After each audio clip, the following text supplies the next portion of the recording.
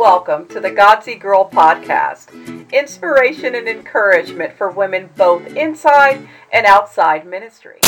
Hey, I got a topic that is going to make you love me or hate me, but I'm going to do it and willing to accept the consequences. You know what I'm going to talk about? I don't know what to name it. I'm kind of thinking, but I'm gonna just say what I'm gonna talk about. I'm gonna talk about the wife situation with African American women in particular. It's a thing for us to manage being wives when we have been most of us have been used to seeing female-dominated households. The woman was in charge, and there's something that is in us, and I think it is a survival mechanism that God put in us to help us survive. And so a lot of us, we live in survival mode. And the truth of the matter is, I think it was because of slavery. With slavery, women of color endured the most egregious insults to our emotions, our body, our intellect, everything imaginable. We were raped, we were beaten, we were used, we were passed around, passed over. It was our existence, okay? And with that, I feel like something's in our spiritual DNA that we have to survive, and we're in survival mode. And I don't think it's all our fault. I don't think it's our fault at all, really. But I think that our men were similarly conditioned. They were emasculated. The men couldn't be heads of households from the very start of their existence in this country. In fact, one of the things that they did first was separate families so that they could dominate the woman, because they saw the power of unity. And so the wicked slave masters of that time, they had to break these families apart. And so I feel like it's in the black male's spiritual DNA to fight against temptations, to allow himself to be dominated. That's what I think. I would love to hear what you think. And again, don't worry about hurting my feelings. I don't care. I don't care unless you sleep in my bed at night. I'm okay with you disagreeing with me. I'm okay with that. You may even teach me a different way of looking at things. So tell me what you think. But some people think, oh, slavery's been gone for so many years. It's been over. Why are you black people always talking about it? No, because it is something in our spiritual component that is residing, that we have to figure out how to deprogram almost at the cellular level of our being. And until we learn how to deal with it, it's going to keep happening. And some of the things that are hindering us as a race will keep happening.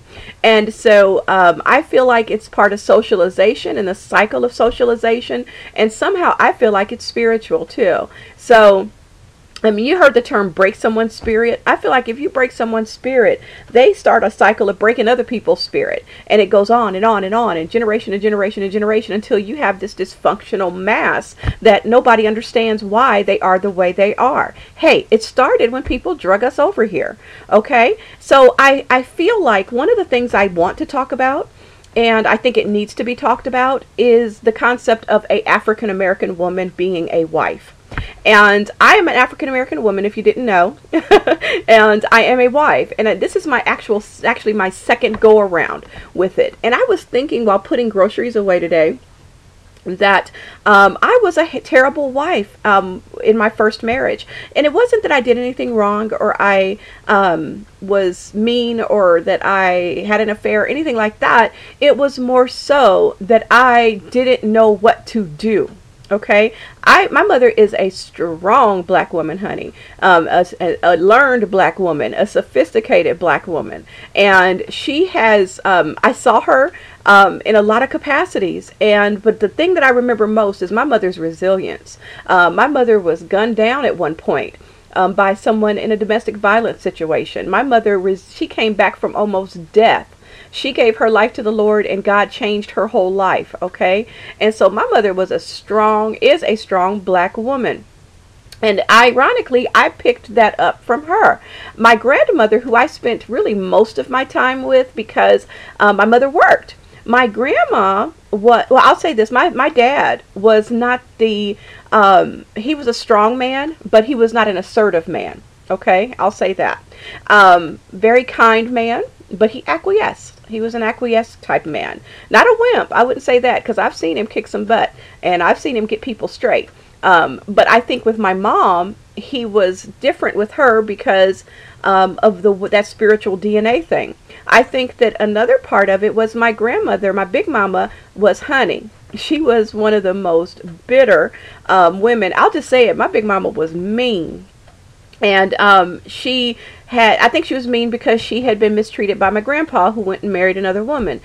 He divorced her and married another woman. So my dad saw this strong, overbearing almost, will shoot you in the leg kind of woman. And so when he married my mom, hey, she was like, I'm standing my ground, brother. This is the way it's going to be.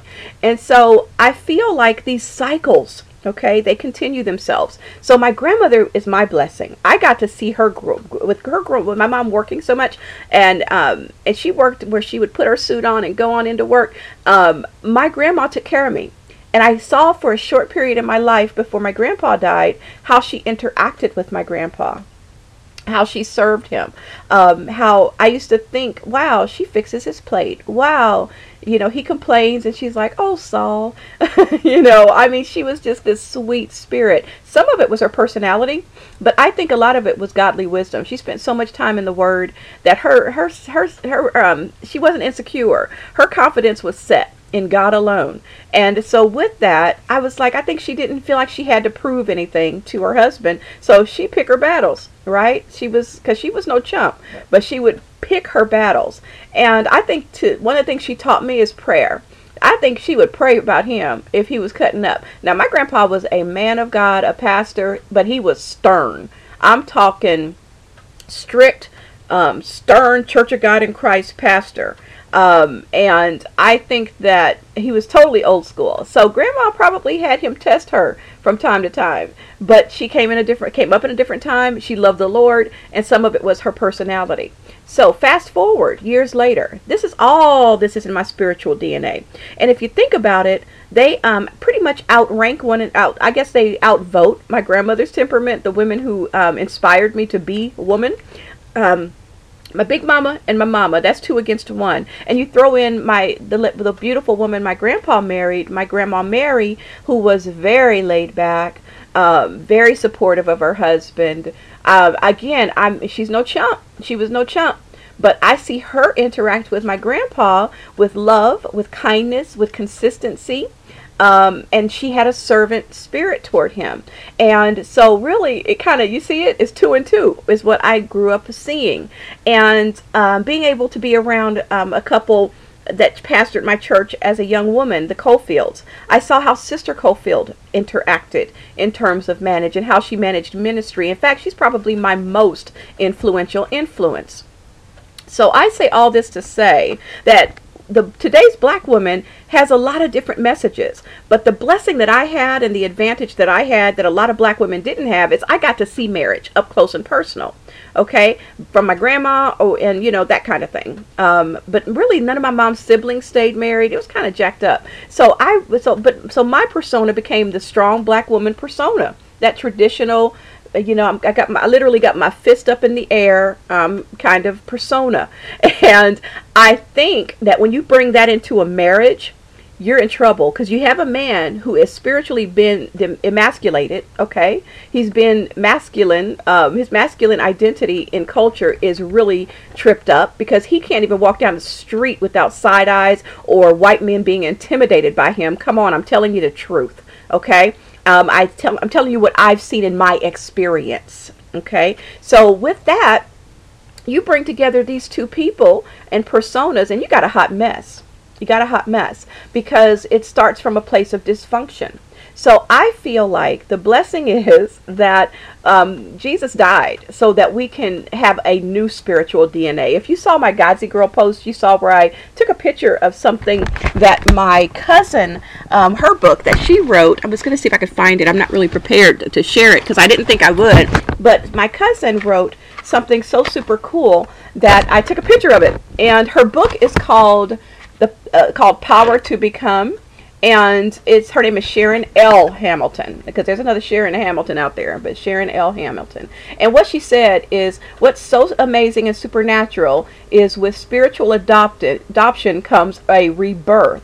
This is on page 15 in the book. Upon our rebirth, the spiritual DNA of the Father, capital F, that once lay dormant is revived within our character. Okay, so here's the thing. All that stuff, the slavery, the modeling of socialization, all that is erased when we come to Jesus Christ. Okay, so that tells me I don't have to be a bad wife. I can be vulnerable to my husband.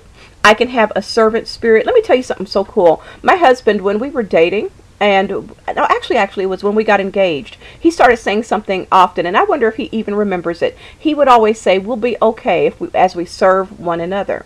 And that was a really good one for me, because I didn't think of it at the time as much. But the truth of the matter is, marriage is about service. If you're going to marry a man who doesn't have a servant spirit towards you and a nurturing, caring spirit towards you, you've got a problem. Get rid of that joker. Don't marry him. Okay? If he won't inconvenience himself to be a blessing to you, get rid of him. Okay? Because I know what you're thinking. People can change. People can get better. Blah, blah, whatever. Because here's the thing. That can happen, but that's a crapshoot. Okay? You got to look at the heart of a person now. They may not know how to butter your toast. Okay? But if they got a servant's heart, they will eventually learn how to butter your toast. All right? So here's the thing. If you got a man who is not going to inconvenience himself for you, then you don't need to do life with him. That's my thing. You need to wait. Date for a little longer. See who that joker is. Okay? And flip side, if you're a woman and you don't have a servant attitude towards your future husband or your husband, you need to get that right. Okay? Because your husband is actually, as God says, the head of the house. Now, I hear the proud black women, I ain't got to serve him. Why do I need to? He need to fix my plate. Sometimes you're right. He should fix your plate sometimes. I love it when my husband fixes my plate sometimes. But here's the thing. I serve him more because he's a black man that goes out into this world and has to navigate this structure where people automatically think less of him just because of the way he looks. So when he comes home, yeah, he's a king. Okay? When he come home, he's going to have a meal waiting for him, even if I done fell asleep before he got here. That's the way it works. If I forgot to wash, which is possible, because I ain't perfect, I will go and steal a towel from another bathroom. And when he gets up to wash up or take his shower, it'll be one towel, one washcloth in there, because he's going to be taken care of. All right? I'm not perfect. I'm still learning too. But here's the thing. If somebody is not showing you a servant heart when you're dating them, you better run. If they're not checking on you all the time to make sure you're okay, and I don't mean no stupid text message. Shut up with that. Shut up. What if Jesus texted your salvation? Get out of here. If they're not calling you, coming to see about you, okay, they ain't the one. Okay, pray him away. And by that I mean say, God, if he ain't from me, get him out of here. All right. So be present. Physically, visibly present with the person you're going to marry, or the person you're in love with, or the person you're dating. You're showing them who you are. Okay? And you ain't got 10, 15 years to learn this like I did. I had to learn a lot of this. I didn't know to do this. Okay? I had to learn it. So who got time to do all that? My husband and I always say, my God, if we'd have met earlier, how much we could have been experienced together. Who has time for that second marriage stuff? Come on. You know, look at with your eyes, your spiritual eyes. People show you who they are, and they show you that their spiritual DNA, where it lies. If you got somebody who's selfish, always thinking about themselves, come on. What do you need them to do? Hit you with a hammer? I mean, come on. They are not ready. They are not it for you. They are not there for you. Why would you marry them? Why would you even propose to them? I don't get it. They're not in church all the time. They don't go to church. That's another strike. You know, come on. They're rude to you. They're uncaring towards you. That's your tip. That's your hint right there. Because here's the secret. When people get married, very often do they get better. All right? 9 times out of 10, they really show their behind to you then, because they got you. So if you see jacked up stuff now, get ready, baby. Because once you say I do, they're going to show you the real deal. So I'm going to tell you, yes, as African Americans, we got some jacked up stuff to deal with. You know what I mean? We have to let God replace our stony heart with a heart of flesh. That's what I always pray. I'm like, God, I ain't got nothing to prove to my husband. He knows I'm a strong black woman. Why do I got to prove that by treating him badly? No. No. One of I think the biggest enemies to women in general is, what about me? What about me? We always say, oh, I do all this for him, but what about me? Come on, that's immature. That's a toddler. If that's the way you think, you're a spiritual toddler. You know what I mean? A husband is going to take care of his wife. He's going to provide for his wife. He's going to come home at night. Okay? He is going to be there to cover her in prayer. He's going to cover her financially. That's what a husband does. He's going to listen to her problems. All right? I mean, flip side, a wife's going to support her husband. She's going to love her husband and honor him. Honor him means that she's going to put biscuits in the oven when he's hungry, and she's going to butter them for him when he gets out. And if he says, baby, feed me, she'll do it. She'll do it, because that's honoring her husband. Okay? We are all so caught up on this concept of, I'm falling in love. Falling in love is a stupid term. Love is a commitment. It's a commitment to do life with somebody and serve them and be present with them and not let anybody scare you off from loving them. Okay? Because here's the thing. When you start getting around these other sisters who, number two, most of them didn't keep a man, didn't get a man to even marry him. And they'd be like, girl, you do all that for him. Girl, you crazy. I would not be doing all that for him. How healthy is their relationship? How healthy is their marriage? How long have they been married? How happy is their marriage? Okay? These are questions you have to ask yourself before you listen to these dummies who are sometimes your own mama, aunt, and cousin when they try to tell you how to treat your man. Now, here's the thing. Until you're married, all bets are off, okay? I don't feel like you got to butter his biscuit all the time. You just have to have a servant heart, okay? But you have to have a heart to serve him. So here's the thing. I am just frustrated, number one, with the breakdown of marriages and relationships. I see people date for 5 minutes and they break up, and it's like, I fell out of love. That kind of stuff. Shut up with that. Love is a commitment first. Okay? Look at other cultures. Other cultures have arranged marriages. They don't get to fall in love. And guess what? Most of them jokers stay married for life. There's something we can learn from that. I have friends in African culture, and their mama and daddy picked out their mate.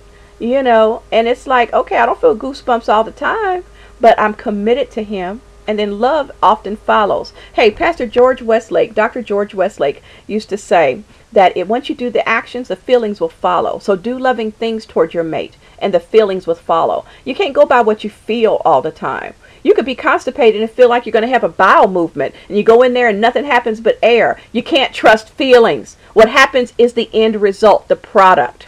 Okay? The end result is you serving that person, loving that person, making that commitment come alive to that person. That's what you worry about. Feelings come later. Feelings are deceptive. Feelings will trick you every single time. Don't trust feelings. Okay?